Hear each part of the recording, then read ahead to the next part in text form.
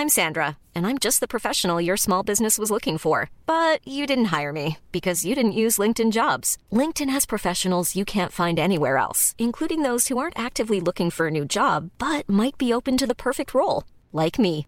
In a given month, over 70% of LinkedIn users don't visit other leading job sites. So if you're not looking on LinkedIn, you'll miss out on great candidates like Sandra. Start hiring professionals like a professional. Post your free job on linkedin.com/people today. The following program is presented by the Nerdy Show Podcast Network. Geeky programming for all nerds across the multiverse.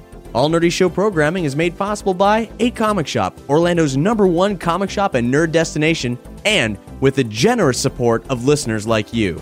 For more Nerdy Show podcasts, community forums, and learn how you can support this and other Nerdy Show programming, visit nerdyshow.com.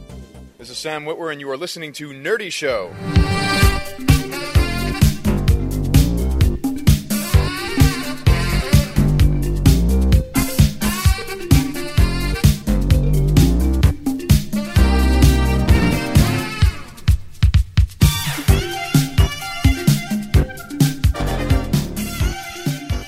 Welcome to State of the Empire, Nerdy Show's Star Wars speculation podcast, where we look for news in Alderaan places. Hi, I'm Cap. Hi, I'm Hex. Hey, I'm Doug. Oh, and this show we've got, it's always weird with State of the Empire. We have such a mix of, genuine speculation, actual news, and regrettable things to report.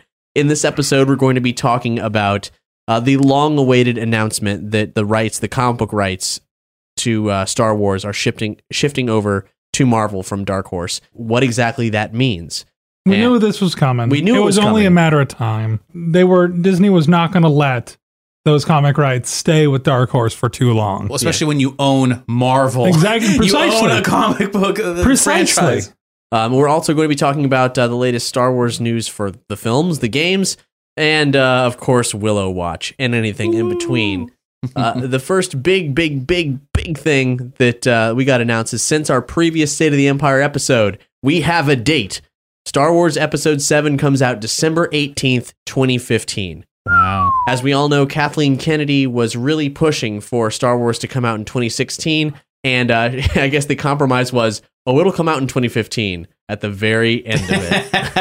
It's true. I don't know. Just don't sacrifice the quality. That's all I want. Just don't sacrifice the quality. And Kathleen Kennedy is all about quality and story. In fact, there's a new branch of Lucasfilm that I guess it was formed last year, but it's only just now becoming better known that it exists. And that is the Lucasfilm Story Group. Yes, right. yeah. I remember hearing murmurs of this. So we right off the bat, something we should tackle with this State of the Empire is to squash a rumor. There's a rumor going around, or at least there's some articles misreporting that the expanded universe is dead. Right. And that is not 100% true. That is a very catastrophic assessment of some known facts. Mm-hmm. The fact is that something that we've mentioned in past episodes, all of Star Wars was actually in a sort of dual continuity. Lucas has said there are two Star Wars. There's his Star Wars and the one everybody else can play with. And in fact, it's actually more complicated than that. Much more complicated. They have tiers of separate canons. And this comes from Star Wars themselves. Lucasfilm, the Holocron, the keeper of the Holocron. Right. He at the panel we saw at Star Wars Celebration, he this is Leland Shee, keeper of the Holocron. He explained how it's like he was the person who basically all stories ran through him. It got to the point during some of the cross media stuff that someone was going to kill off a character in a book, but they couldn't do that because the character was also being used in a video game. Right. And he was the only person who was keeping track of all these characters. So this is a guy who he keeps track of everything, and people have to go through him first before getting an okay on something. Mm-hmm. And it was still not foolproof. Not that he was unaware of what was going on, but that sometimes things would happen where like the George canon legitimately trumped everything, like Lucas's canon, which is why Star Wars: The Clone Wars, the animated series, undid so many things that had happened in Expanded Universe. Right. Originally, there was George canon, primary, secondary, and tertiary. George canon was basically anything that came straight from George himself. Mm-hmm. Primary was stuff that was really close to that. Secondary was most of the expanded universe. Tertiary was stuff that George was trying to get rid of. Star Wars Christmas is the best example. Yeah, the holiday special. But did you or did you not say that also the Tartakovsky Clone Wars is considered on that level? Yeah. Why? Because haters are going to hate, and unfortunately, Lucas, despite the fact that I think he handpicked Tartakovsky for that, doesn't like it. It didn't. They came out. It wasn't his Clone Wars. They were all upset by how. How is it? What about it did not fit? I don't understand. Like, he got it all wrong. It's and like, then how? What makes no sense is then they made the Clone Wars cartoon based like it was computer animated, right? But the art style seemed to be based strictly very close. off of Yeah. Well, they didn't have media confusion with the advent of that cartoon. They made a new level called television canon, where that cartoon hopped right above primary. The cartoon, the CG Clone Wars. Yes. But the Tartakovsky is still considered shit canon, right? For the layman, I mean, expanded universe represents anything that's outside of the Star Wars films, right? And the fact is that expanded universe is it's not. There's many things, many wonderful things that have happened over the years, sprawling before and well after the films. It is far from imperfect because of this tiered hierarchy going on. And so what is in fact being done away with, and this is what is being done away with, and why it's understandable why it was being misreported as the demise of the expanded universe. What's being done away with is the hierarchy. They said George Lucas is out of the equation, so there is no more hierarchy. We are going to create a streamlined canon, and that's what the Lucasfilm Story Group represents. It was founded by Kathleen Kennedy based on her philosophy of creativity leading. And from that, her phrase "creativity leads," she puts story and artistry above all else, which is why she's the one who's fighting for a later release date for Star Wars. And the Story Group was founded to create a unified vision of the universe for all movies, television, books, games, etc., to be 100% canon, to all work with each other. Does that mean they're going to try and take everything that exists and force it to work? Because they're going to have to be retconning a lot of shit. They're going to make that happen. No. I don't think they're going to do that, but there's a reason. I think there's a reason everything that was Star Wars was paused. 1313, not going anywhere. Right. Star Wars detours, nowhere. Now the comics, licensing gone. And who knows before when the comics are going to start again. Right. Like it definitely feels like everything was paused so that they could reassess and start anew. Right. But does that mean now that they're just going to cherry pick a small amount of things from the extended universe that they like? Or is this more like, I mean, I know we're saying that this isn't the demise of everything. They're not going to shut down everything and ignore everything in the past. But does that mean that they're going to try to rework it so it all makes sense? Or that they're only taking some things that they like? I very much doubt that that's the case. I mean, I know Leland Chee is a part of the equation, and he fights for this. Like as much as he likes to make fun of it, I mean, he does realize and respect that the holiday special is a part of the canon. Right. It's there, as is everything else. Yeah. And so he realizes that and he's trying to keep that involved. It's still too early to tell, but I'm just like, at what point is the story group going to just be like, okay, look, the Star Wars holiday special, you can't erase history. It happened, but we're not going to count that as canon. I think what they're going to do is the same thing that they have sort of silently been doing with holiday special, which is to say that, sure, Chewbacca has that family. So Itchy is Itchadaruk, or whatever his name is, or Atachitik. I think that's it. Atachitik. And Atachitik, they're like, oh, his family exists, but those are just nicknames like Chewie, and it's all there. But none of that shit happened, or if it did, it happened in a way that was cool, and we're not going to spend any time with it, but sure, whatever. Take this thing. That's what I do with the prequels anyway. It happened in a way that was cool. I don't watch it as it is. I remember it as a way that was cool. Something that Matt Spill said. We should point out our dedicated Star Wars correspondent, our own living holocron, Matt Spill. Unfortunately, the early in the year is when his job heats it the most. He couldn't be here, but he's got some special words for in memory of Dark Horse, so we're going to read those a little later in the episode. But something he said in our own internal group just resonated with me. We both grew up in this time where we both loved Star Wars. It was both a big part of our lives, but there was no mass media being created at the time. There were books that we clung to. Like I clung to the Thrawn trilogy. I loved all of the tales of the bounty hunters, of Jabba's palace, of the cantina. Like that was the stuff that I grew up reading. So to me, the extended universe, it's kind of more Star Wars than Star Wars is. There's more of it. Yeah, that's why. That's why. It's like, so to me, like, to say that the possibility that Talon Card, that Mara Jade, that Admiral Thrawn no longer exists makes me go, that thank you for stealing my childhood. I appreciate the that. thing is that the Thrawn trilogy, as a very, very big example, is something that people really attached with. It was the return of Star Wars in mass media. And so assuming that the Thrawn trilogy didn't happen is, well, it depends. Now, granted, they've got to look at Episode 7, and anything that comes after Return of the Jedi is open to debate whether or not it did happen. Luke being married to Mara Jade, the Solos having twins, stuff like that. That's going to define. If they include that, that's going to define and regulate what sort of stories they're allowed to tell. And what's interesting is that they are committed to having one set canon. They're not allowing themselves to have like separate renditions. Like, I was going to say, there's going to be a lot of garbage to take out if they're only going to pick certain things. Like, for example, if they say that Thrawn trilogy is canon, well, that means what about Shadows of the Empire? Well, we were thinking about doing a Boba Fett movie in between Empire and Jedi, so we got to get rid of Shadows of the Empire. I'll be like, God damn it. Well, so and you know what? I'm fucking fine with that because Dash Rendar is a throwaway character and the Outriders a stupid ship. Whatever. I'm talking about the novel. I'm not talking about the game. Or whatever it was called. But yeah, the game is great. But the novel is crap, as far as I'm concerned. I liked it. As a kid, but whatever. And then Dash Rendar, spoiler alert, Dash Rendar died at the end of the novel. Or did he? So that they already did away with that. Like, I feel that sometimes Star Wars kind of paints itself in a corner because, like, one of my favorite things of Hitchhiker's Guide to the Galaxy is that the book is nothing like the radio play, is nothing like the video game, is nothing like the movie. They are all their own renditions of the same story. And they're all different, but that makes it so that you can experience each one and enjoy it. Right. I would love to see a separate but equal rendition of the Thrawn trilogy. That, sure, it derivates. That way, I don't know what's going to happen.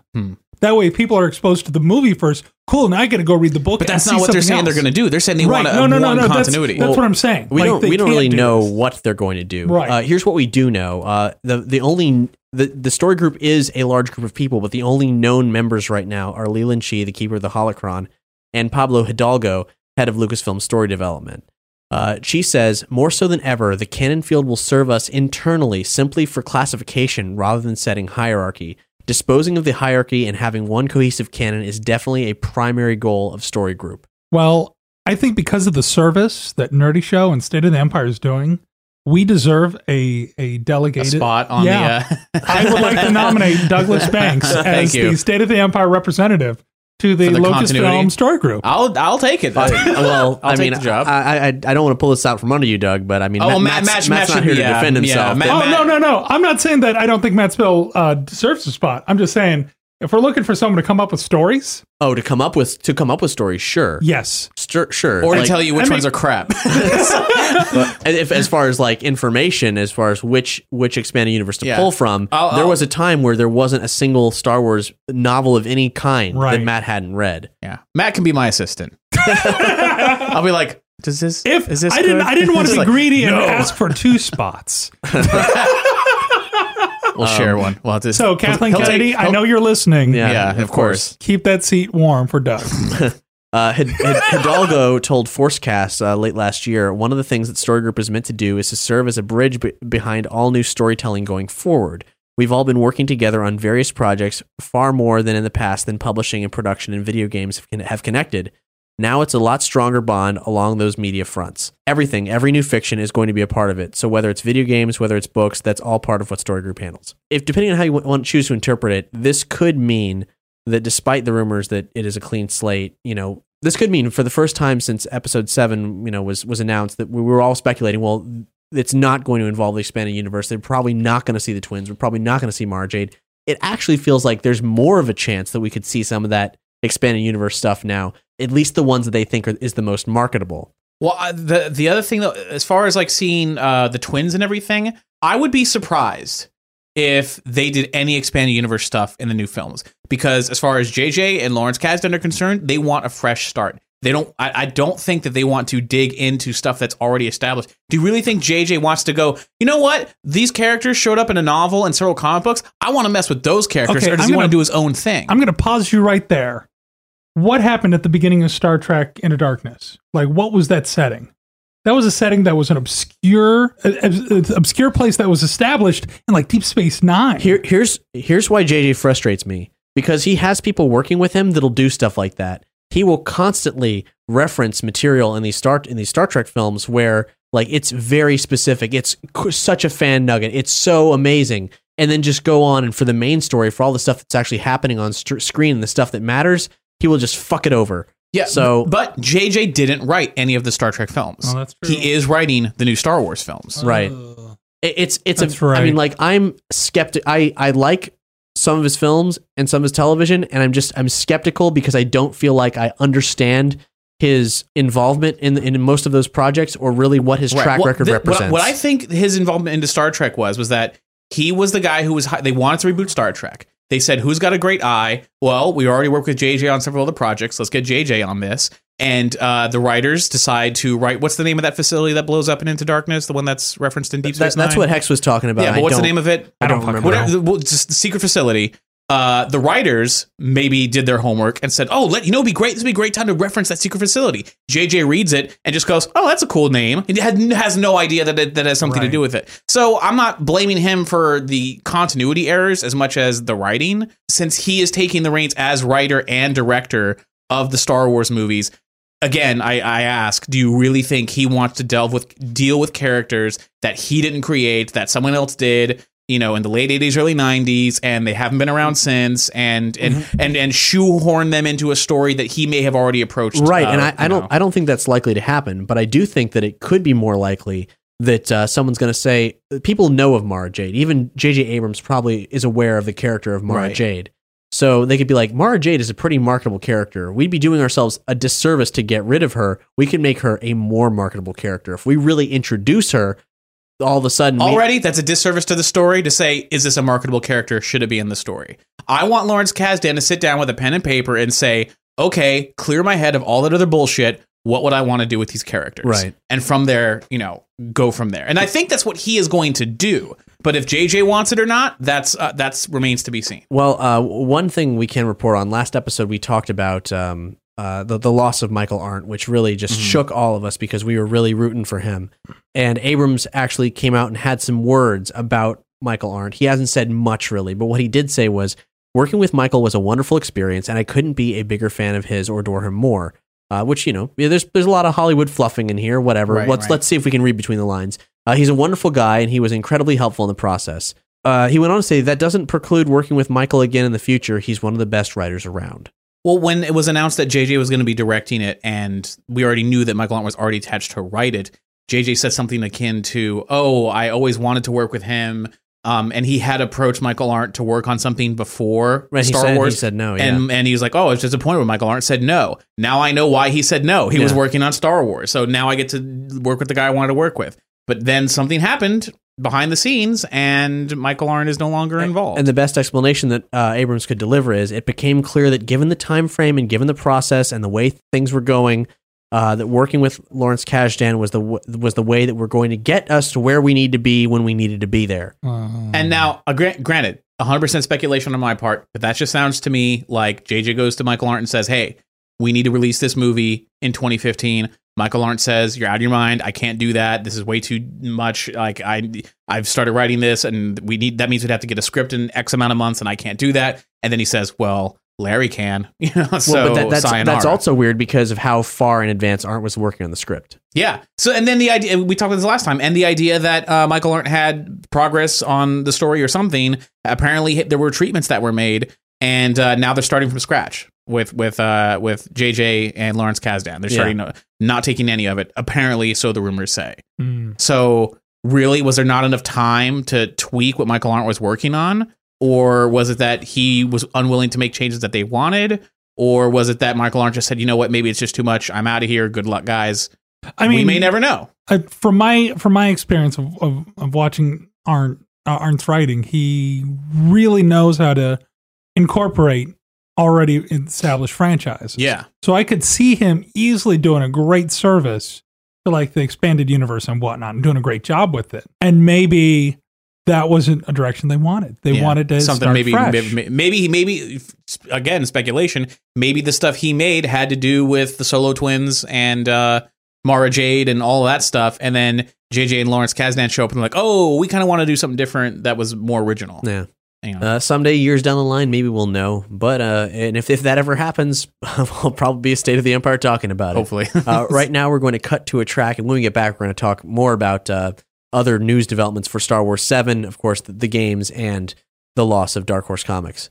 So earlier this month was this year's MagFest 12. The Music and Gaming Festival. Yay, up in Baltimore. And this year was apparently the best ran year yet. It was really smooth watching the coordinators' social media feeds. So I want to just give props to them. A good friend of mine, Hoodie, who is the coordinator of Chiptunes Equals Win, released a new compilation, MagFest Equals Win. A MagFest, it was a chiptune compilation themed around, not even themed, but just released at MagFest. And it's a really good compilation, as is every Chiptunes Equals Win compilation. There's a track from a really awesome guy, Rainbow Dragon Eyes, who is also, he does chiptunes, and he's also in the band Ailstorm, a pirate-themed metal band. Okay. Pretty awesome. Both projects are phenomenal. This track, I think it's called Jason Slaz. That's right. It has 2 J's at the beginning and 2 Z's at the end. Yeah, so it's a fun, upbeat chiptune track that will keep you going until we're back to talk about more Star Warsy stuff.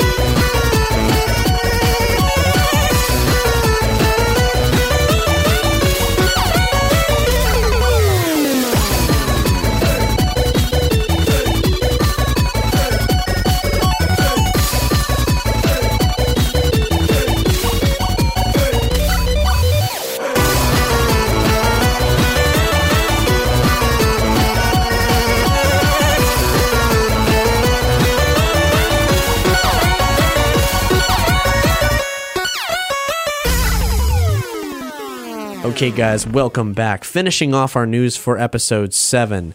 There was some casting news that happened after our last episode. These two roles, a young male and a young female role that were released that seem to have ties to Star Wars. They're seeking a young woman to play 17 to 18-year-old, must be beautiful, smart, and athletic, open to all ethnicities, including bi and multiracial, must be over 16. Her, the dummy name for her is Rachel, and there's no way she's actually called that.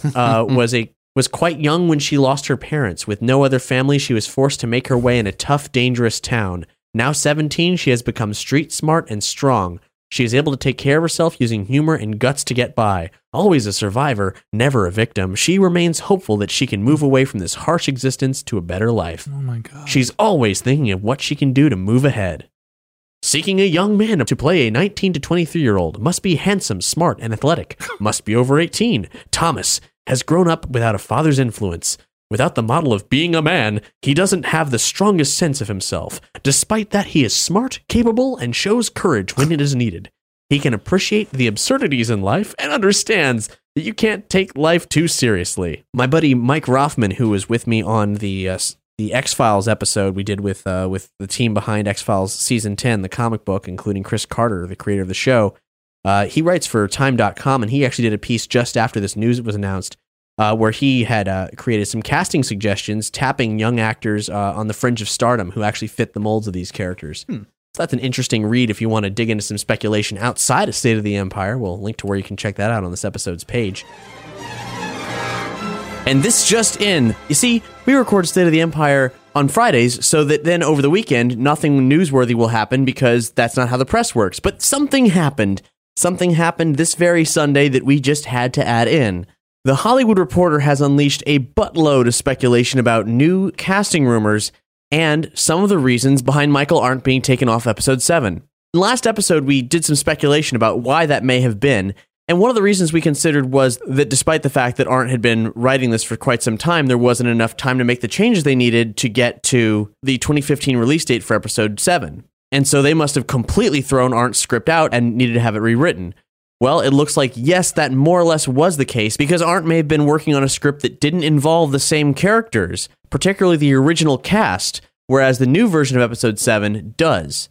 And in fact, that has turned out to be the case, at least as far as the Hollywood Reporter is saying. According to them, Arndt was writing about the Solo and Skywalker kids, though we don't know if it was the expanded universe characters or not. And allegedly, the new script features Mark Hamill, Carrie Fisher, and Harrison Ford in lead roles. Of course, where the fuck is Lando? But that's beside the point, I suppose. And they quoted Abrams of being of the mind that it should be this way so audiences could have one more chance to enjoy them before a fitting send-off. Now, Michael Arndt had written his treatment for Lucas before the sale of Lucasfilm, and reportedly Georgie himself was involved in the debate, but he did defer to Abrams and Kathleen Kennedy, and such the decision was made to remove Arndt. But if all that is to be believed, then they also said the Solo and Skywalker kids will have supporting roles in Episode 7, but will take over as leads in Episode 8 and 9. And that means that Arndt's script could possibly strike back. Ba-dum-bum. And as far as casting goes, again, if any of this is to be believed, it looks like these last-minute script swaps caused just as much chaos as we assumed they might have behind the scenes. It appears they were, in fact, casting based on Arndt's script originally. So some characters were taken out and new characters were added. Word was that Abram was considering child actor Ty Sheridan for a role, but now he's off the list. And that goes for a lot of the rumored roles that we discussed in past episodes. However, new people who Abrams is said to be in talks with right now are Jesse Plemons, Michael Fassbender, Hugo Weaving, and Adam Diver. Allegedly, Weaving is discussing playing an Imperial commander of some kind, which is odd considering the timeline, but maybe the Empire is still holding on when Episode 7 starts. And that Rachel character we mentioned? Well, according to Hollywood Reporter, she's the daughter or granddaughter of Obi-Wan Kenobi. Except that, as far as I'm concerned, that doesn't make any sense, so I think we can scratch that off.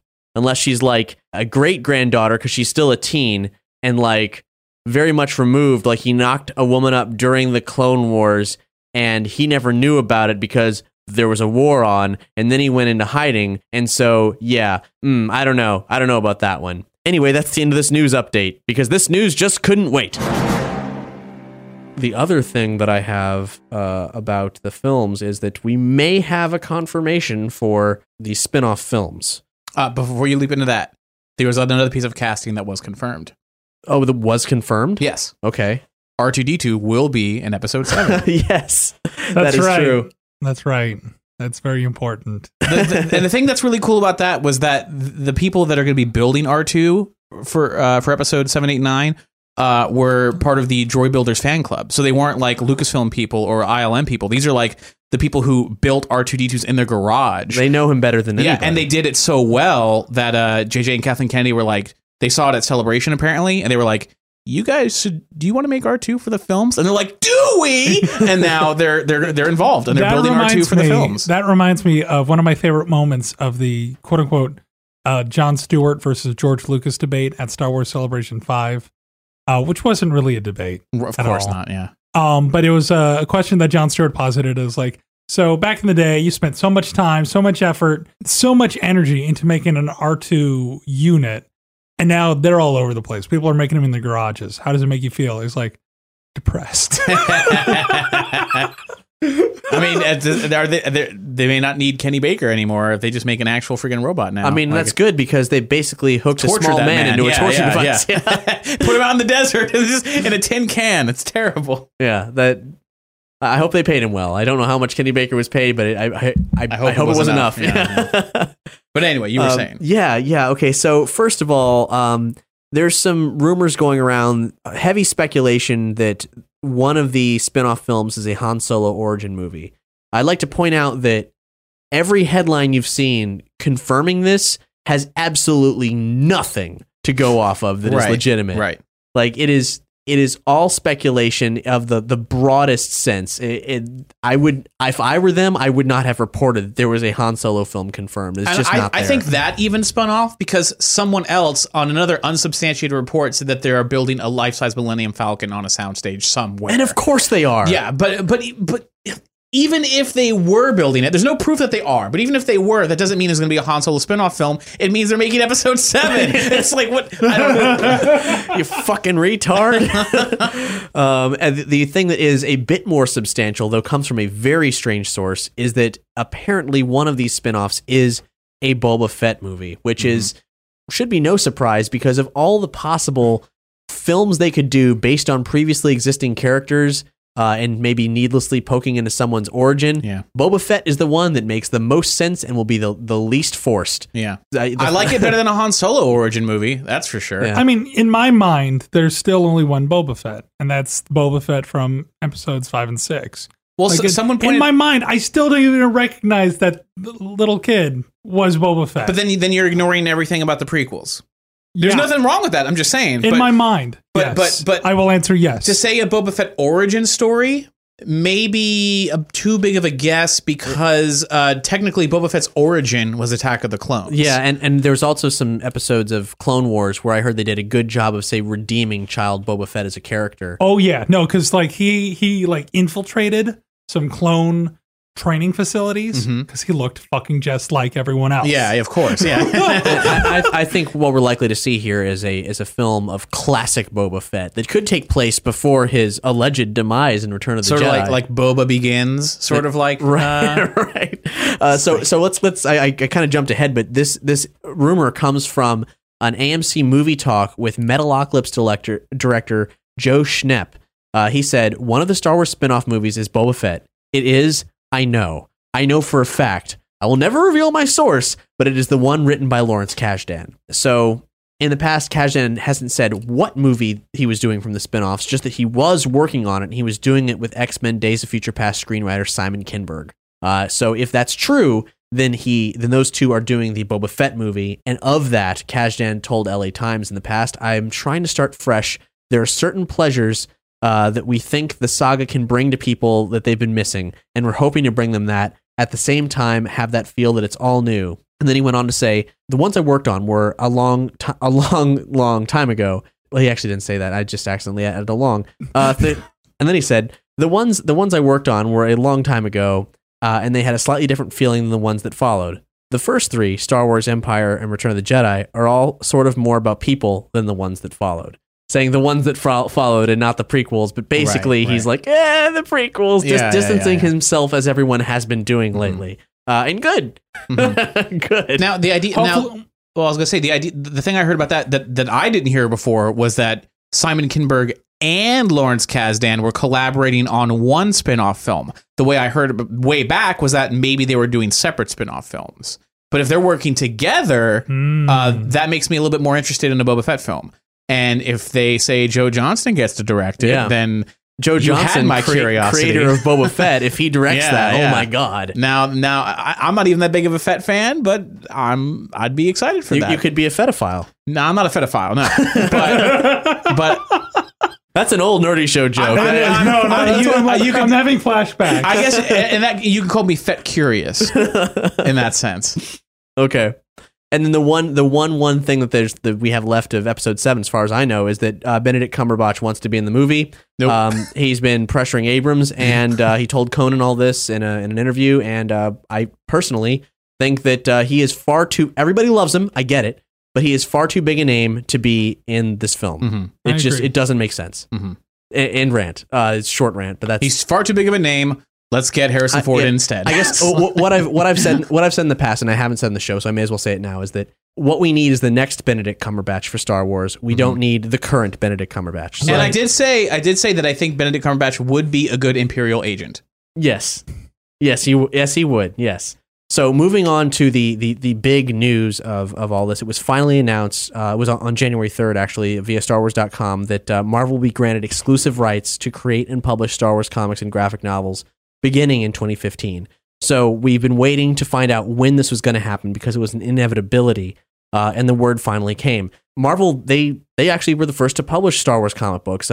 Star Wars came out in March 1977, and they published Star Wars comics until 1986. Then there was part of the infamous gap in time where there was really no Star Wars at all until 1991. Dark Horse took over, and they've been keeping Star Wars alive for about 23 years. And their comics have been freaking phenomenal. I've read a lot of the Dark Horse comics, and I haven't disliked a single one. Everything that they pumped out, I've loved, and not as much as Brian Woods has run. Yeah. But that's also on a separate level all by itself. Now, this transfer actually hasn't been a point of concern for us. We haven't been too heartbroken about it because we assumed that that things would carry over. Like, for example, the book entitled Star Wars coming out from Dark Horse right now, which Brian Wood started writing last year, a book that takes place just after A New Hope that's so imbued with classic Star Wars that we felt it would be a shoo-in for the new era of Star Wars comics. And we also thought it wouldn't be an issue since Brian Woods is currently writing for Marvel. Yeah. We assumed that would carry over. Like, I didn't have a doubt in my mind. But as soon as this news was announced, Brian Wood's Twitter actually indicated the contrary, which is then now really made us doubtful about how things are going down. I mean, we love this book so much. It was our number 5 on our top 20 nerdy things of the year. And that's like in competition with scientific achievements and so on. Literally everything under the sun. Yeah. So we'll link to where you can check out all the contenders of that list on this episode's page. But basically, we love Brian Wood's Star Wars. We love it a lot. And the idea that it might not come back really makes us cry in our heart. Breaks my heart. I'm going to say what Wood said, and then we'll talk a little bit about the series and why it's so great. He said, to answer all, the Star Wars book I'm writing ends with issue number 20. Issue 13 just came out, so that would mean that issue 20 would actually be August of this year. So it wouldn't even carry it up to the wire. He went on to say, I'm assuming it'll all get collected. No reason to think that Marvel has interest in me writing Star Wars. I'm sure everyone in the mothers will want to write a Marvel Star Wars. I love Marvel, but Dark Horse put 22 years into developing and nurturing Star Wars, and this sucks for them, especially the staff who handles the franchise there. A fan asked, if Marvel offered you a chance to write more Star Wars comics for them, would you do it? To which Wood replied, they wouldn't offer it to me. Why? And I don't. He's so pessimistic, and I have no idea why. And to me, it's like it feels like we're talking to Brian about comic stuff. Maybe it's just this. Maybe it's just that the people at Dark Horse treat him really well, and the people at Marvel just treat him like another writer. I mean, he's writing X-Men, so it's not like they just treat him like another writer. I don't know. I'm just to me, it's like listening to all these different writers and artists. There are a lot of politics that go on behind comic books for some frickin' reason. As with any industry, but there's a lot of weird ones with comics. And so I wouldn't be surprised if there's specific handpicked people that either Marvel is picking up or hell, for all we know, is coming down from on high. Right. This is like, if they're really this particular about what kind of media is coming out, it might be Disney writers that are being shoved into Marvel. But are there any Disney writers being shoved into Marvel for anything else? I mean, Disney owns the Avengers and all the other Marvel movies. Are there any Disney writers working on Marvel comics? They liked what Marvel was doing. They also liked Lucasfilm. That's why they got it. Yeah, but they've stopped everything else that Star Wars has been doing. I don't know. For Marvel, it seemed like business as usual continued. We were all nervous. Right. We're like, what's going to happen? Oh, nothing's happened. Cool. Marvel's still the same Marvel. Well, awesome. it's also because they bought the characters are all comic book characters. Disney just wanted to make the movie, so they bought Marvel, so now they can make all the movies and the comics can continue as they wanted. They bought Star Wars because of the movies, not because of the comics. So they're going to be able, the movies are their priority, you know, like the movies are their priority for the Avengers and stuff as well. But I'm just saying, like, they bought Star Wars so they can make more movies, and they're like, wow, we also got all the other baggage of like the video games and the comics that it's all part of the deal, but you know, that's not their priority. Right. But it's like, if they didn't care, why would they stop 1313, which was excited about and celebrated? Because they're not the ones who approved that project. Remember, like we're saying, they're pausing everything so they could take collection, like take inventory of everything that they have. That's what I'm trying to point at. It's like they're going to want to have a leash on this because Star Wars has this mentality, this history of everything is canon. But with Brian Wood working for Marvel, you got two leashes on it. You got it from the Marvel perspective and the Star Wars perspective. You got the guy in both courts. You know, like I don't know why is he so doubtful? Is the question. And I'm hoping it's.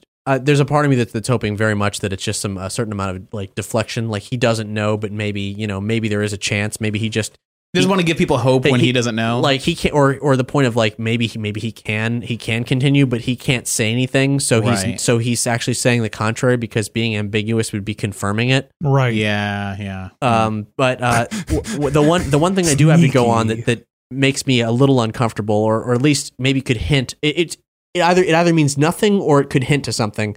This is in the press release from StarWars.com from Carol Roeder, director of Lucasfilm Franchise Publishing and Disney Publishing worldwide. She said, the comics will begin a new age of adventures within the Star Wars universe. And that sounds a lot like a clean slate.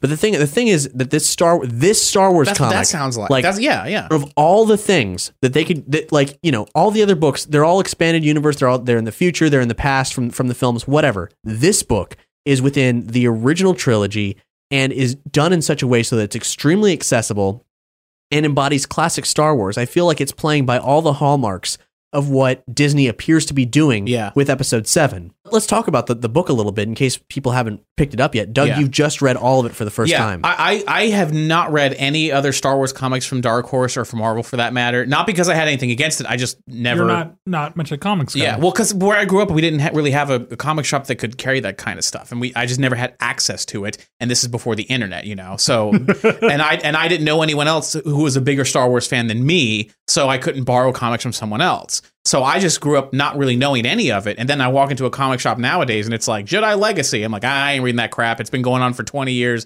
for however long it is. And I can't catch up. There's no hope. But you guys have been talking about the Brian Wood one for so long. And it was like, well, there's only 2 issues out. I can wait, you know, and let it build up a little bit. But yeah, Cap, you finally loaned me like issues, 1 through 13. And I just devoured them. Like it was... For anyone who is a Star Wars fan and didn't read the comics, or maybe you, for whatever reason, you are a Star Wars nerd, but you have an aversion to comics, if you read any Star Wars comics, these are the comics to read. I mean, what I've been saying is this is the Star Wars comic you've all been waiting for, whether you knew it or not. I mean, it's like slipping into a warm bath. It was so perfect for everything that I didn't even know that I wanted. I don't know, man. I can't say enough good stuff about it, and I hate to sound like that I'm like blinded by how good it is, but seriously, I can't think of much negative things to say about it other than that it's ending, and I want it to go on all the way up to Empire. I want it to fill in the gaps between A New Hope and Empire all the way. It deals with so much cool stuff. It deals with the losses of A New Hope. You know, there's much to celebrate. There's also so much that was lost. The rebels lost their base. They're looking for a new base. They're on the run, and the Empire wants them dead more than ever. Most of their flight squadron was wiped out. Like Wedge is like the guy who's there, and Luke is like, "Hey, Wedge, how you holding up?" I don't know. I've just like lost 25 really good friends. So it's just me and you now, kid. It's I don't know. It just does really cool things. Leia's whole planet is dead, and there's a scene where she watches like a tourism video for Alderaan and just breaks down. Yeah. Oh man, that was amazing. Oh, that was brilliant. But also seeing like the repercussions on the Imperial side. It's like one of my favorite scenes early on. And this doesn't really spoil anything because you could figure this shit out. Mm-hmm. Like he gets reprimanded from the Emperor. Darth Vader is just a beaten dog. Yeah, it's like, you fucker. You let my massive base that we spent all our fucking money on get destroyed. And Darth Vader, like, what they're doing with Vader is fantastic because I always felt like before the prequels came out, the vision that you had of Vader, at least for me personally, was that he's just a simmering thing that just he's a walking death machine and everything like that. And now they've taken that image, not tarnished it, but then they've added rage boiling throughout, where it's just like this is the Vader that I've been dying to see for forever. Like it's Vader being a badass. It's Vader being terrifying, but for good reason. Yeah, and it helps build that whole idea that this is why every single fucking Imperial is frightened by him when he enters the room. Case in point, the most recent issue 13, is all Vader. Yeah. And it is, I mean, you could, if you want, go to arguably the best issue yet. Yeah, go to the store right now and you could just pick up this issue. If you just want a taste of how good this is, just get this one. You don't need to know anything else. And it's fine because I think, Volume 1's out already. Volume 2's collecting issues 1 to 6 to 12, I would imagine, and that's coming out in a couple months. So you can just get this one. Just check it out. Yeah, all you need to know is Luke blew up the Death Star, and they're hunting Luke, and that's all you need to know. And Vader suspects that his son might be alive. Yeah, he suspects that the guy who blew up the Death Star, he heard a rumor that the name was Skywalker, and he's like, no. Obi-Wan, you son of a bitch. It's like, and it just goes from there. It's amazing. I love it. It's so fucking good. So that's why we don't want this book to end. Yeah. To touch back on, you didn't really care for Shadows of the Empire, the book. Yeah. The Shadows of the Empire was one of the only expanded universe books that I ever read. The reason why I loved Shadows of the Empire was that Darth Vader was a point of view character. Mm-hmm. So I was reading things about Vader that I'm like, that you don't get from the films, where I'm like, oh my gosh, that's a new insight into how Vader works and thinks. This book is all about that. And that I'm all about that. So I love it. It's something for all you Expanded Universe fans, something to note if you haven't checked out Star Wars, is Wood is a big fan of the X-Wing novels. And that shows. That makes sense. For him, Wedge Antilles is an A-list character akin to Luke, Leia, Han, and Lando. I love that he did that. Yeah. I love that. And a lot of the dog fights and all the terminology and stuff are things he borrowed from the X-Wing books, because that's where it's most clearly defined how an X-Wing is piloted. That makes so much sense. Because one of the only other Expanded Universe books that I read was from the X-Wing series, where Wedge was the main character. And I don't even remember the name of it, but I remember liking it. But that was I was what, 6th grade? So fun fact, he'd like to write a Bosk book. Really? He put Bosk in one of the issues, so I'm like, one of my favorite Expanded Universe books was Tales from the Bounty Hunters. I could not get enough of that. Like, I fucking love all of the other bounty hunters. IG-88, Bosk, Dengar, Forlom, Zuckuss, like all those motherfuckers. I also love what Robot Chicken did with those bounty hunters. Yes. So we don't want to see, if Brian Wood himself doesn't want to end the series, we don't want to see the series end. So we've started a Facebook group called Marvel, Continue Brian Wood's Run on Star Wars. Idiots. Now, no. Idiots wouldn't fit, so we had to cut off the idiots at the end. Hopefully this is just obvious to them that they should do this, because Brian Wood's a AAA writer and this is a AAA book. Anyway, it's very humble right now. It doesn't necessarily mean much, but we're, if enough people like this page, like Facebook pages have changed things. Facebook pages made Doritos Locos Tacos happen. If you guys feel strongly about this book as we do, or if you think you like the idea of this book, please like it on Facebook, and we're going to try to build a community there and make sure that if there's any doubt in Marvel's mind whether or not they should pick. Ryan Reynolds here from Mint Mobile. With the price of just about everything going up during inflation, we thought we'd bring our prices down. So to help us, we brought in a reverse auctioneer, which is apparently a thing. Mint Mobile Unlimited Premium Wireless. How to get 30, 30, bit to get 30, bit to get 20, 20, 20, bit to get 20, 20, bit to get 15, 15, 15, 15, just $15 a month? Sold! Give it a try at mintmobile.com/switch. $45 up front for 3 months plus taxes and fees. Promo rate for new customers for limited time. Unlimited more than 40 gigabytes per month. Slows full terms at mintmobile.com. Millions of people have lost weight with personalized plans from Noom. Like Evan, who can't stand salads and still lost 50 pounds. Salads generally for most people are the easy button, right? For me, that wasn't an option. I never really was a salad guy. That's just not who I am. But Noom worked for me. Get your personalized plan today at Noom.com. Real Noom user compensated to provide their story. In 4 weeks, the typical Noom user can expect to lose 1 to 2 pounds per week. Individual results may vary. Up this book that they know full and goddamn well people want more of this book, and Brian Wood is the guy to keep writing a Star Wars, a book called Star Wars. And even if you don't want to spend the $3 to pick up a single issue of this thing, what about the free? Can they still get a hold of the free comic book day version? The free comic book day from last year is definitely out of print. It's probably collected. But I'm saying, in you could probably. Is there a way you can find it online? It might be online somewhere. Yeah, if it is, I'll link there. Absolutely. Yeah. But the free comic book day from last year is amazing. So it's all action, and it's incredible. It takes place actually before A New Hope. Right now, what I want to do is, like I said, Matt couldn't be here. Our living holocron Matt, and also Aaron Holland, typically Nerdy Show's comic book coverage with me in A Comic Show. He wasn't able to be here either. But they both have words to say about Dark Horse, and in some ways, this also echoes the possible loss of the expanded universe, but mostly the loss of Dark Horse. And this is from Matt. I will be 30 years old when episode 7 comes out. I was 12 when I read Christine Catherine Rush's The New Rebellion. I was 15 to 19 during the New Jedi Order. I think I read Dark Empire when I was 14. I don't care how great or not great the Abrams Wars are. Those films will be my alternate universe. This isn't a slight to Disney or butthurt fanboyism. It's just a psychological fact. Those books and comics were with me and entertained me during the much more formative years of my development and into the semi-well-adjusted adult I am today.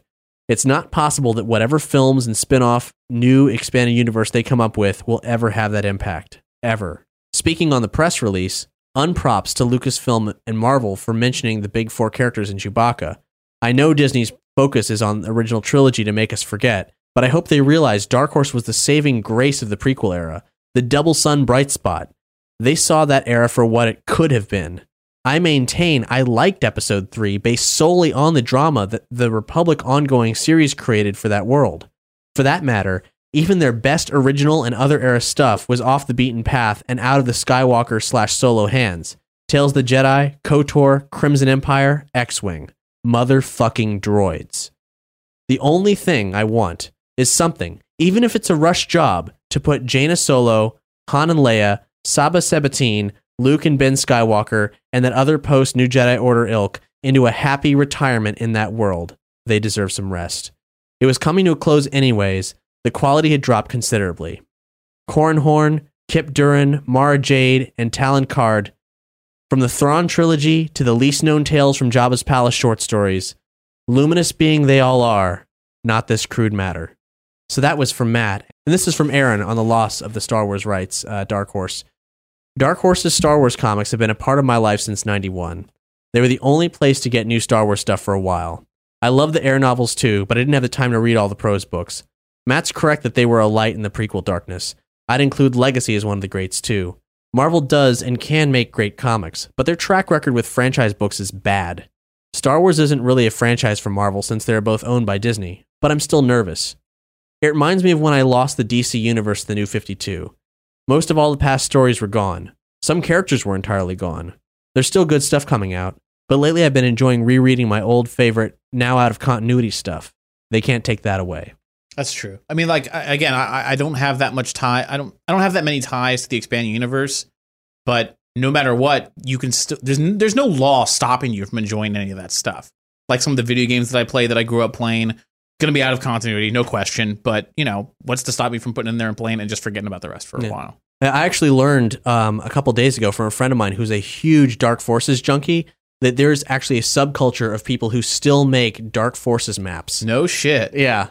How about them apples? I want to know all about that. He's promised to introduce me to some of the finer points of it, but he's just learning this himself because he's just been playing it, you know, for years without ever going out in the world, and then he did and found that there's a whole sub community of that, like people who've basically invented new games based on the Dark Forces engine. That's amazing. Yeah, that's some hardcore nerding. I love it. And you know, we still have a whole year to celebrate Dark Horse's run of Star Wars, and there's still new stuff coming out. They're finishing off the Star Wars, the miniseries. They recently put out an issue 0, which is cool because they showed character sketches that were like for development for what the characters would look like, combining previously established like Ralph McQuarrie sketches and sketches from the prequel era into something new that actually defined this whole Flash Gordon Dune looking world that was represented in this book. And issue 0 includes all that with some notes, as well as the 6 pages of comic book art that was produced to show to George Lucas to pitch him the idea to begin with. Wow. And that includes Wookiees fighting the Imperials, but they're weird-ass fish-faced Wookiees, from the early McQuarrie designs. Looking. Yeah. Yes. Things are coming to an end at Dark Horse, but not, and including things that aren't just Dark Horse comics. Star Wars: The Clone Wars. Dave Filoni has been saying that there were more episodes of the show that were yet to come out, and there was a definite ending of the series planned, and it looks like all that's over. The series was canceled abruptly. There's it's been collected on or it has been or is being collected on Blu-ray, but there's still episodes that haven't come out that are produced that are being referred to as sort of a 6th season or called bonus episodes, but a 4-part miniseries is happening at Dark Horse, launching in May. It's called Darth Maul, Son of Dathomir, and apparently it draws on the screenplays from the series finale to the Clone Wars. Even though I wasn't a fan of the show, I did feel bad that fans of the show wouldn't get that kind of closure. It's not fair. They were promised a thing, and they're not getting it. And that to me that seems so weird because that cartoon was a pet project of Lucas's. Yeah. Lucas was so ridiculously involved in that it screwed up the rest of continuity. Right. So the fact that it means nothing now or has been severely downplayed is bizarre at best. But Disney doesn't own it. Disney's not going to let it go on Cartoon Network when they have their own channel, as far as Disney's concerned, it's we didn't write it, we didn't want it, we're stuck with it. Well, too bad, just cut it out. And that doesn't make a lot of sense because it's 6 years of content or so. But what's Disney going to do? Just put 6 episodes on the Disney Channel as a special or something, just to please the fans of the show? Children, the new children of Star Wars have grown up with this show. That's the most important thing. Hearts and minds, Doug. Hearts and minds. So if they want that child money, I don't know. Clone Wars is important to a lot of people. I just don't think Disney Channel is concerned with hearts and minds. Sure. It's so. Hopefully they're busy making another sitcom. Yeah. Hopefully something will happen. We don't know. And of course, we have Star Wars Rebels coming out, and we're all really excited for that. And it has Filoni attached to it, and Greg Weisman, of course. Speaking of, between this and the last State of the Empire episode, we actually interviewed Greg Weisman, and there wasn't much in the way he could say about Rebels. But he was on the show, and hopefully he will be on the show again. And he talked to us about the demise of Young Justice with the series creator Brandon Vietti.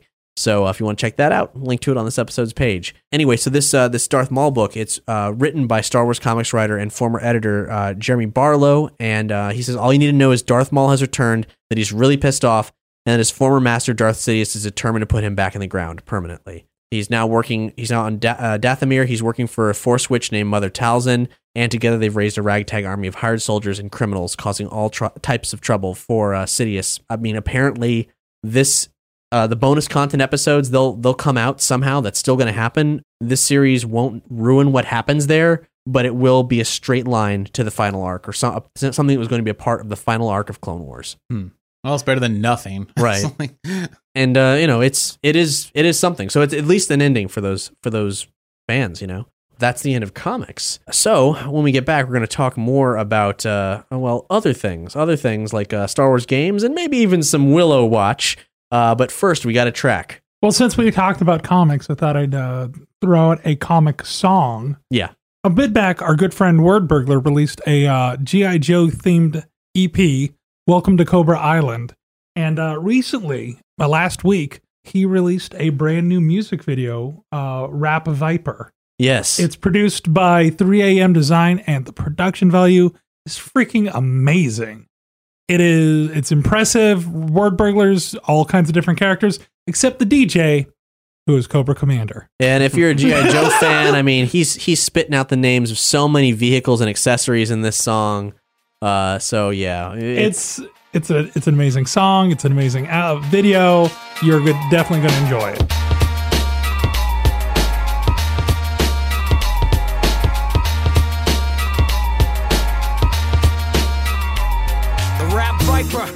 Superbly trained to drop dimes on your mind as I'm scanning your brain. Cobra for life. My parents met at the Terradrome, Rocker Beach Boardwalk.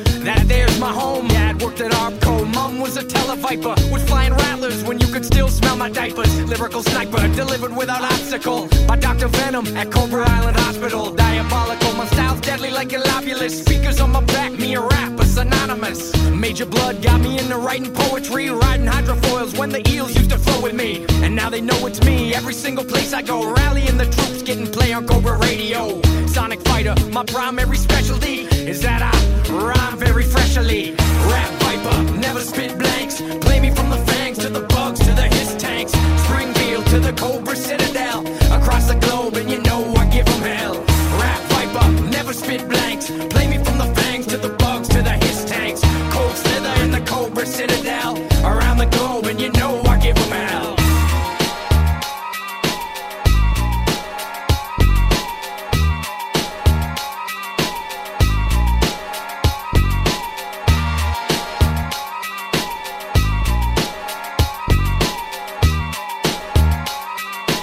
Let me take it back for a sec, yo. As a Cobra youth with my best friend Billy, used to bug Crystal Ball, always thought he was silly. Back when Big Boa taught me how to box. In between swimming laps with Croc Masters Crocs, I was stealing pop from the Dreadnoughts, getting dirtier than Shadow Trocker's dreadlocks. And when it gets hot, ammo's bursting, throwing my words and chill like snow serpents. Dope serving like headman in a drugstore. Once got busy in the back of a buzzbore, and much more, but that's for another day. Don't need Tomax to know what your brothers say. Cobra Records for your fams on the roster. So bump my jam from your man Bacopters with my modified standard issue RTO, letting every snake know where to party, yo. Rap Viper, never spit blanks. Play me from the fangs to the bugs to the hiss tanks. Springfield to the Cobra Citadel. Across the globe, and you know I give them hell. Rap Viper, never spit blanks. Play me from the fangs to the bugs to the hiss tanks. Cold Slither in the Cobra Citadel. Around the globe, and you know I give them hell. Before we carry on, we got to give some shout outs to some awesome people. Well, actually, just one awesome person. The month has just started, but we have unveiled a new support drive. You know, every month, Nerdy Show, the whole network requires your generous donations in order for us to continue surviving and make our baseline costs for the month. And sometimes every month we send you cool stuff in the mail, and there's always something new. But this month we're playing a special game with you, and it's a new chance to choose the subject of a Nerdy Show movie marathon. Our movie marathons are live streaming events where we get together with, the Nerdy Show host gets together in person, and then we get together with you guys online, and we stream up to 12 hours of movies, of us watching movies together all day, and they're all themed. You, the fan, get to curate the playlist of films. In the past, we've done a Gamera movie marathon, a Gundam movie marathon. We did a Kyle MacLachlan recently where we watched all films and television starring Kyle MacLachlan. Similar one for Tim Curry. So now you guys get to set the pace for the next one. So far, Big Bad Shadow Man had added in the first two topics small things that cause big problems.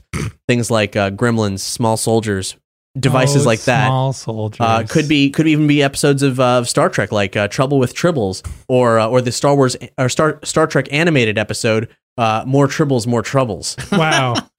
You just went there. Which I just watched, and I fucking love the animated series. I haven't watched much of it yet. I'm working my way through the first half of it, but it's really good. The Star Trek animated series is just like the show, but it has a way higher production value. The imagination is the only limits they knew. That's awesome. Or Critters. Yeah, Critters. Yeah. There's basically small things, big problems. Small things cause big problems. Like that's what that's all about. Also, an Ultraman movie marathon. But in addition to Big Bad's generous contributions, we have from Arceus, and this is currently in the lead, the Greg Weissmanathon. Yes. Greg Weissmanathon, I guess is. Yes. Weissmanathon. So that is we are going to watch some gargoyles. Yeah. Yes. A lot of gargoyles. He says Gargoyles, Spectacular Spider-Man, Young Justice, Animated Men in Black. What more could you want? Like seriously, that sounds amazing. Yeah. In fact, Greg Weissman actually retweeted our announcement that was in the running, so that was very nice of him. Maybe we can have him join in on the stream. He could. It's possible. Anyway, so Greg, you want to watch your own stuff and talk about how awesome it is? No, Do I? But if you have a topic, if you would like to back those topics, or if you have a topic of your own, I mean, the sky's the limit, guys. We got up to 12 hours that we can fill with movies or television. Game on, fellas and ladies, fellas and ladies. Ladies and fellas, and non-binaries, lady fellas, everyone, everybody, all y'all. So that's what's up there. But it's do you know what we're offering in return? Well, we're offering a whole list of bonus perks, but the new stuff, well, last month you guys met one of our stretch goals. So that unlocked 13 minutes of outtakes from our episode Mighty Mega Man featuring the Proto Man. New this month, outtakes and Vegemorphs readings from episode 163, Go Berserk with Michael Grant. So that's our recent book club episode. If you liked our reading from the Animorphs parody book Vegemorphs, then you will like more readings from the Animorphs parody book Vegemorphs. I cut out all the good parts, of which there were few, and read them. It with full cast recording, full special effects, all the bells and whistles of Nerdy Show dramatic readings.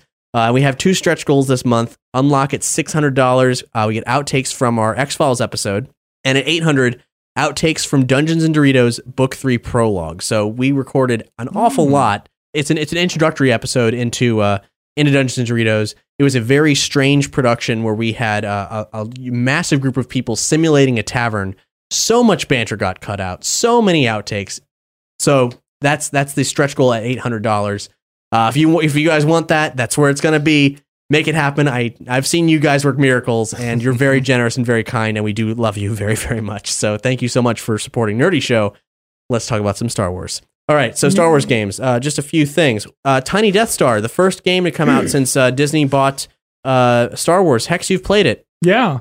How was it? I haven't played it. I don't even know. The Tiny Hotel is the thing? Tiny Tower. Tiny Tower? It's surprisingly fun. It is a really fun resource management game that'll eat up your time.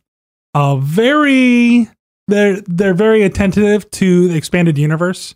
Like you can unlock different races that'll just pop up like Jawas and shit. Well, I feel it's kind of like how Scribblenauts is all about. Let's see how many things we can cram into here, right? Right, like Admiral Thrawn's species is in there, right? Chiss or whatever. Yeah, Chiss. Yeah. Nerdy Show listener Shaded Spiritor actually contacted Mark to let us know that apparently they had a holiday special related material pack of some kind around Christmas. Yeah, you could. Little B. Arthur's running around, maybe.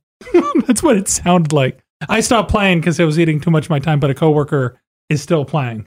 He's like almost done, and I keep telling him, "Man, there's no reason to finish this game.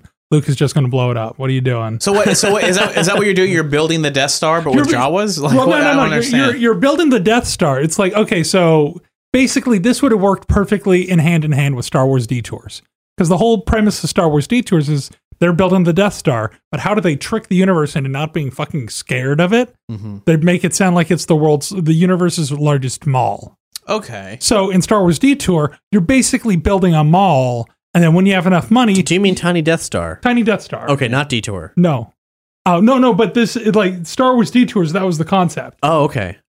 And so in Tiny Death Star, you start building a mall, and then it's like, okay, we have enough money. Let's start building basement levels that are actually Imperial levels. Ah, okay. Kind of funny. I like that. Yeah, and so it's like, it's tongue-in-cheek with its humor, where the Emperor is, like, very demanding, and Darth Vader's very lazy. That's good. Yeah. And so you are an Imperial officer that Darth Vader has pawned the job of managing the Death Star too. Lazy Vader. I like that. It's adorable. Vader, get off your ass. Oh, you better get off your ass or I'll get yelled at.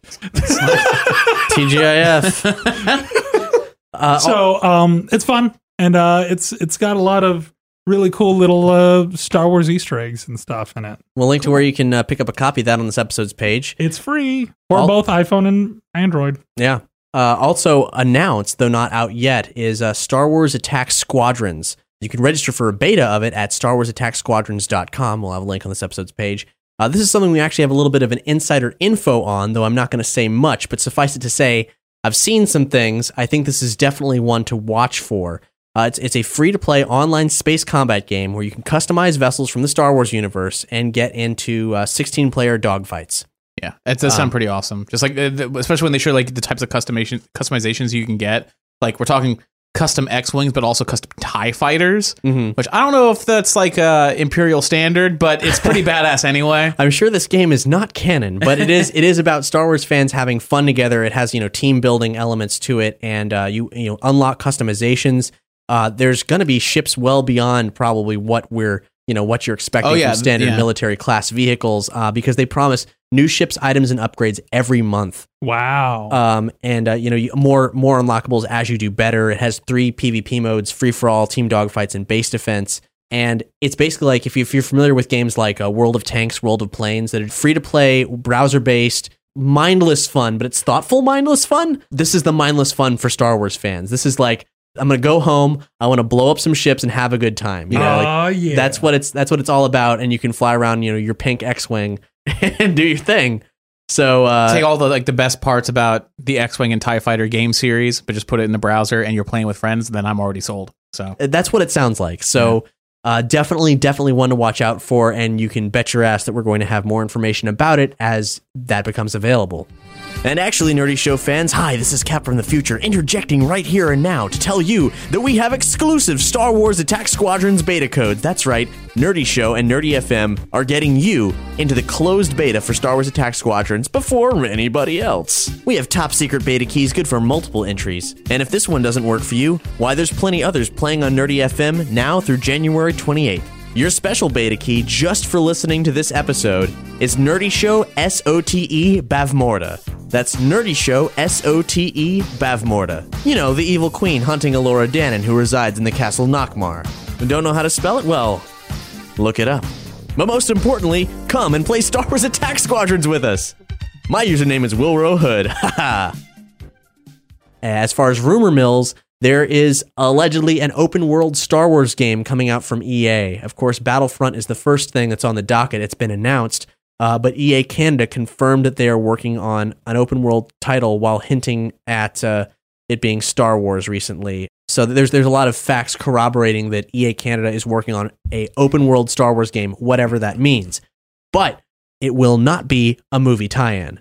According to Chief Financial Officer Blake Jorgensen, the beauty of the Star Wars franchise is that it's so broad and so deep, you don't have to do a movie game. You can do a game that's very focused on the world that's been created around Star Wars, and we'll try to align those with the marketing power Disney has, so it'll be aligned with timings around the movies, but it won't necessarily be aligned with the movie.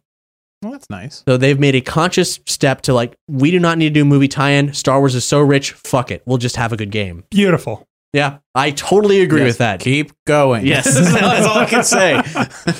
Stop listening to this podcast and keep going.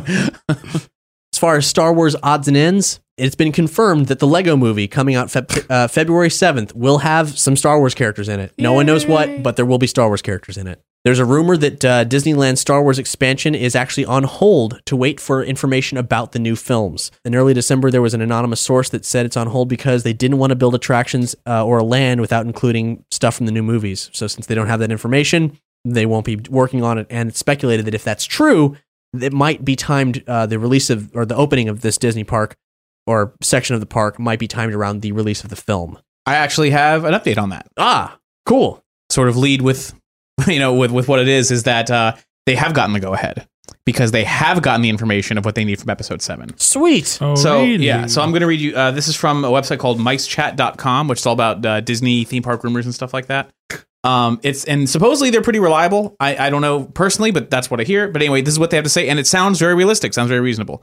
It says that Team Disney Anaheim has gotten the go-ahead to begin the first largely cosmetic phase of transforming Disneyland's Tomorrowland into the all-new Star Wars land. I'm going to read here. It says, the plan is to remodel most of the main Tomorrowland buildings to fit in with the new Star Wars theme, which is supposed to loosely follow the concept of an intergalactic spaceport.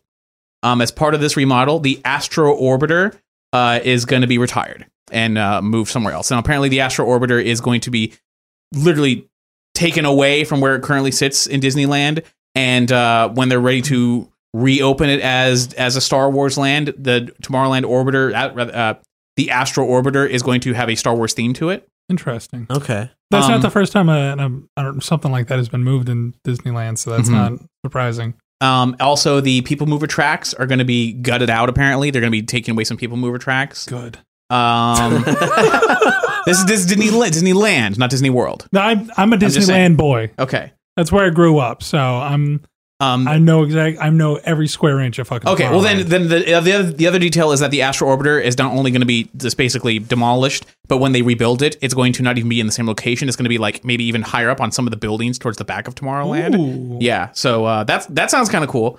So the People Mover thing is also going to be gutted and like remodeled. The other thing that it says here is what's great is that the Imagineers have formulated a way to keep all of the rides still open while this extensive remodeling is happening. So you won't have to miss out on Buzz Lightyear's Astro Blasters or Star Tours. I mean, that's going on right now. What was going on with Fantasyland here, where they were overhauling it, building a lot more stuff, but you could still go around. It says, while almost purely cosmetic at this point, the new design will set the stage for future rides and attractions in what's considered to be Phase 2 and beyond. So to recap really quick, the idea is that they did get the go-ahead. They did get information from J.J. Abrams about things that are going to be happening in Star Wars Episode 7. And because they have that information now, there's some stronger rumors about what the future rides are going to be, and they are as follows.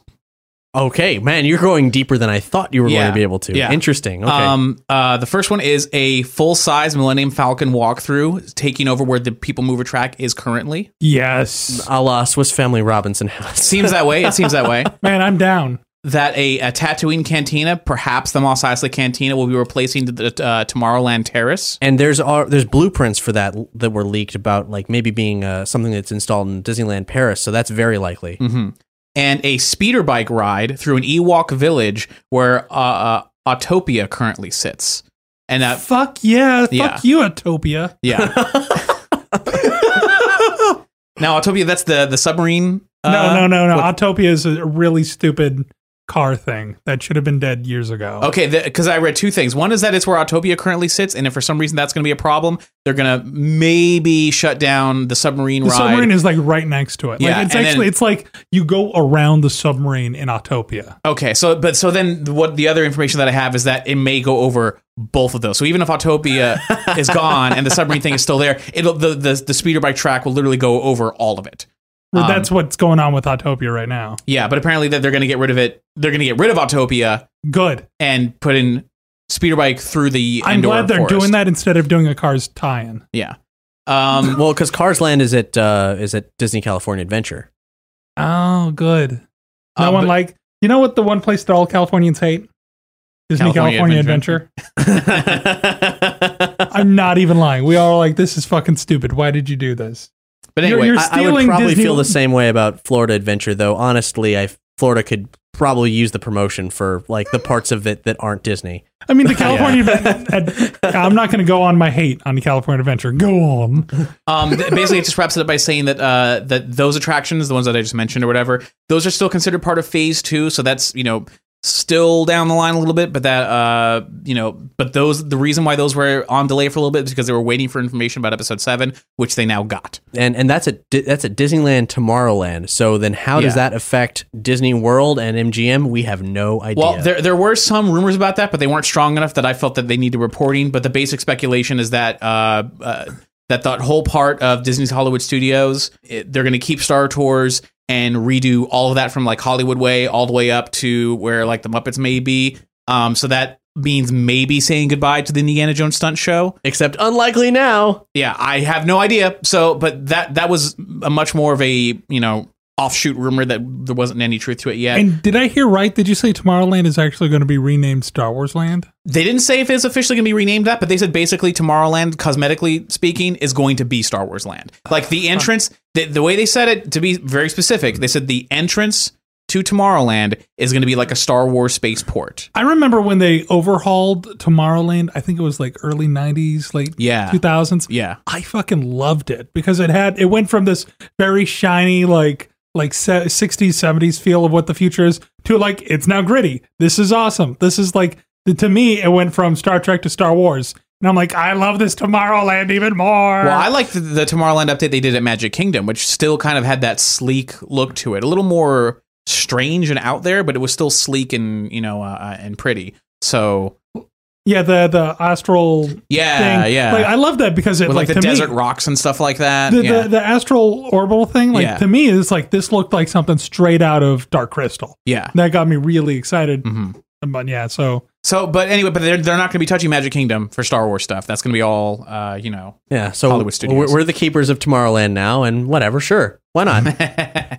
Doug, you have an interesting theory. Yes. This is regarding Star Wars continuity, Disney theme parks, and a little bit of crossover here. Yeah. Well, as you remember, sometimes in the past on State of the Empire, Matt Spill and I both have talked about how we would love for Captain EO to be included officially in the Star Wars canon. I would absolutely adore that. Yeah. I am such an EO fanboy. I'm so am I. And makes as much sense as the holiday special. No, more. if you want to hear what my full opinions on it, I do. I'm ready for this. I'll have to save a lot of the details for when Matt's here, so I can bounce the ideas off of him and vice versa. But the main thing that I took away from it, because I actually went with my girlfriend Nina, and we went to Epcot recently. Something stuck out to me that I didn't think about before. Now, we've joked before about Captain EO. He's got the powers. That's the power of the Force. That's some kind of magic. That's definitely the Force. But one thing that I didn't think about before is that towards the end, he goes to that planet and there's like the robots and it's almost like the Borg or something like that. It's really strange. But then once he gives them the gift and the magic flows through everything. In this case, we'll just say the Force, flows through everything and everything changes. You get these like columns, like these white columns and like, beautiful fields and the flowing robes, all very colorful, very beautiful. And they step outside into the sunlight. And to my memory, there's only one planet in the Star Wars universe that fits that description. And it's Alderaan. And I'm telling you, if you go to Captain EO and just think, now Doug said it looks like Alderaan, and then you watch it happen, that shit is Alderaan. And maybe not like maybe prequel trilogy. I'm talking like, maybe way, way back, like the beginning of the Republic, like maybe Alderaan used to be a shitty place, but Michael Jackson made it cool. But that shit looks just like Alderaan. They get into their ship and they fly away. He flies over the horizon. I'm telling you, it's Alderaan. I think we really did just look in Alderaan places for some terrible insights. In the Star Wars guide to the planets, there was a side note on the Alderaan entry that after Coruscant completely paved its surface with Ferrocite, Alderaan was offered the same thing, and they outwardly said no, never. And it'd be interesting if part of the reasoning is we did that once. It was a fucking mistake, and we thought nothing could save us, but the Force did. Oh man. I mean, come on. And Francis Ford Coppola would have something in the Star Wars universe. Like, how awesome would that be if they made that official?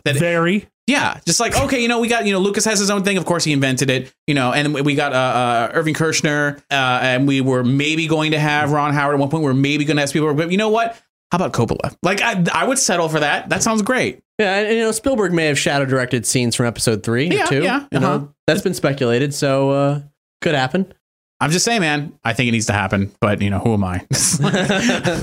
Are you guys ready? I don't think I'm ready. Are you ready for Willow Watch? I don't know. I don't know if we can ever truly be ready. Willow. He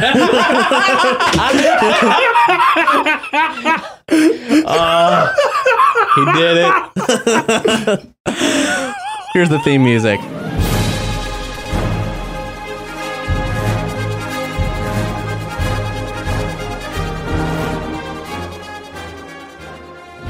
All right, so Willow Watch. We are still at where were we, Doug? We're disappearing. Rocked Up. Yeah, we're still at Rocked Up. Disney officially has the rights to make more Willow. There's absolutely nothing down the pipe, but it could happen. I mean, it could happen. And one of the things that we do in Willow Watch in the times when we don't actually have any new news is we dig deeper into Willow. And what we found in this process is that there's a lot. Yeah. There's so much. No, dude, it's pretty crazy, honestly. We know how much bigger a film Willow could have been. Willow could have been like Peter Jackson's Lord of the Rings on acid. Yeah. If the technology and money was there to make it happen. And further proof of that we have to present today, thanks to Nerdy Show listener Mike Swaby, who sent this my way.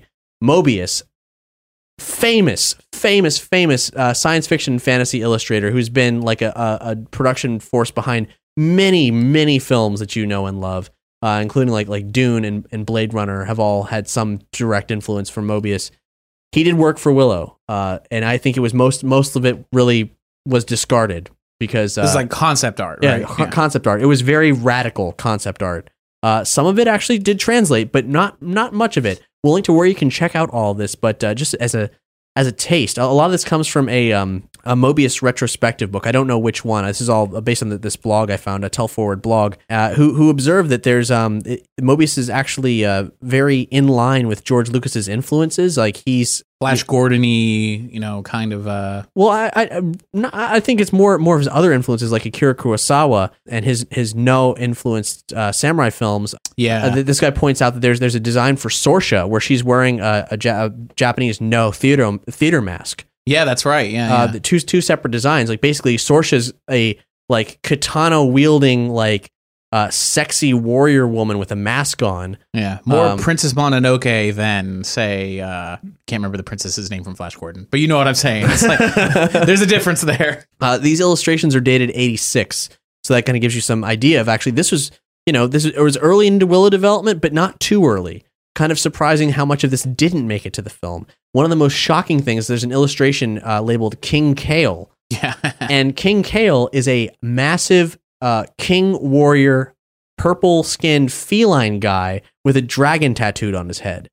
Yeah, he looks like a badass. Yeah. General Kale in the film was a badass, but this King Kale is like some serious business. Yeah, General Kale was, he was a gross-faced medieval warrior. King Kale, I don't know what the hell that means for the story. Who the hell is King Kale? What's he king of?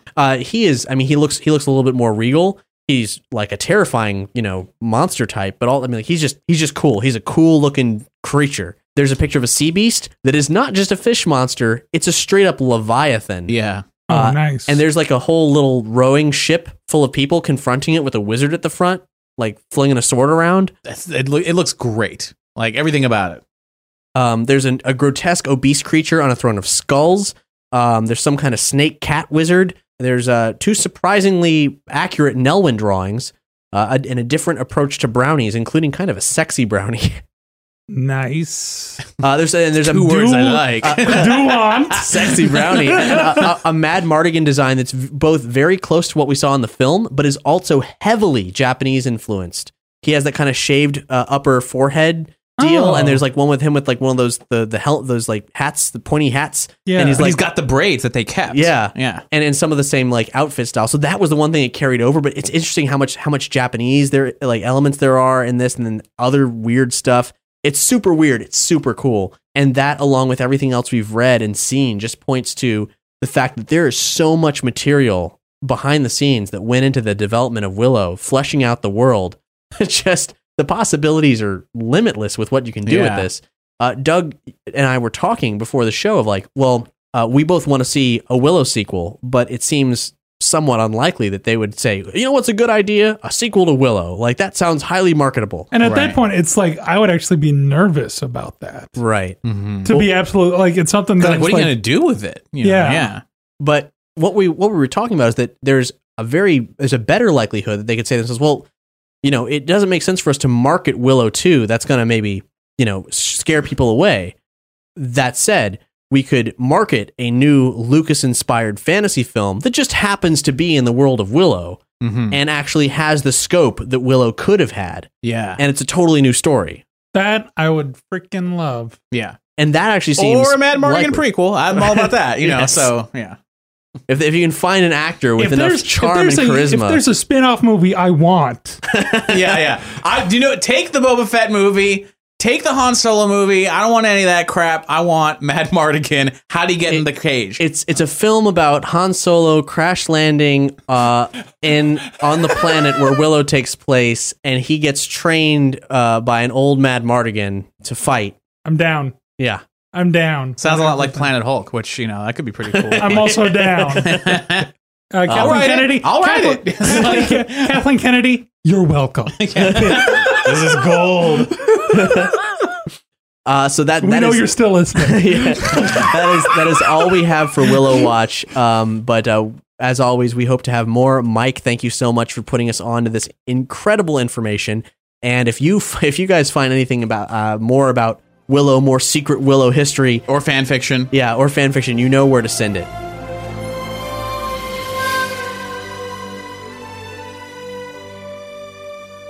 So that brings us to the end of this State of the Empire episode. Speaking of fan fiction, Doug, we still have yet to receive any fan fiction from our fans about any Star Wars Willow crossover. erotic or otherwise. Even just Willow fan fiction, I think would be wonderful. Yeah, we need you guys to be our eyes and ears out there on the internet. Like whether you write it or whether you find it, we want to feature that in some State of the Empire. So don't delay. The hunt is on. You got to be like one of those rat dogs. What are they called? I don't remember. They just call them the dogs. Like sick the dogs on them. Like they're devil dogs, aren't they? Though. Yeah, there's a name. There was a name for them. Not really. Devil dog is a snack food. Yeah. Wait, no, I don't. There's a name. I know it quite well. There is a Willow Wiki. I've said it in other episodes. There's a Willow Wiki. Yes. How detailed is this Willow Wiki? I just delved into it a little bit just to see what they said about the main characters, and it seemed pretty in depth. Is the material from the Willow source book in there? I didn't go that far, so there may be. I don't know. Intriguing. So before we go, we got one more piece of news. This is it's old news, but we haven't talked about it on State of the Empire, and it's kind of a big deal. In early December, Disney Studios and Paramount Pictures reached a distribution and marketing agreement for the Indiana Jones franchise. Boom! So before, like when the deal happened with Disney and Lucasfilm, it was found out that Paramount still had some rights, and that's why we were wondering where was Willow, because Willow wasn't, right. Who knows? Mm-hmm. So we found out that Willow was in fact with Disney, and now Indiana Jones is. Disney gained a distribution and marketing rights to future films in addition to retaining ownership rights it secured when it acquired Lucasfilm. Paramount will continue to be responsible for distribution of the first 4 films in the franchise and will receive a financial participation on any future films that are produced and released. However, a 5th Indiana Jones film is not known to be in the works, except for all that weird stuff that was going on with Harrison Ford's contract for the new Star Wars film. So apparently he wants one. Yeah. I mean, I kind of want one. I want it to be good. That's all. So. That's right. I like one that's set exactly in the time period of Crystal Skull, thereby overriding Crystal Skull. Knocking that to secondary level tier canon. Yep, exactly. Anyway, thank you so much for listening. Taking us out, we have a song to commemorate the acquisition of Indiana Jones. Yep, this is by our good pals over at Sci-Fried, in the tune of Calling Dr. Love. This is Calling Dr. Jones. Thanks so much for listening. Bye, I'm Cap. Bye, I'm Hex. Bye, I'm Doug.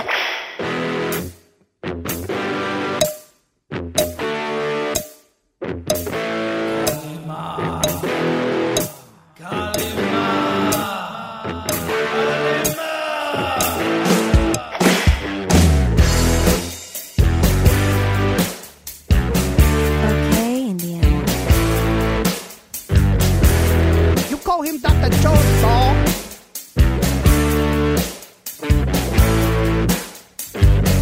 You think you're tough, but you ain't so bad. It's not the first adventure I have had. And if I find out that you're a Nazi, I'll put you out and then escape scot-free. They call me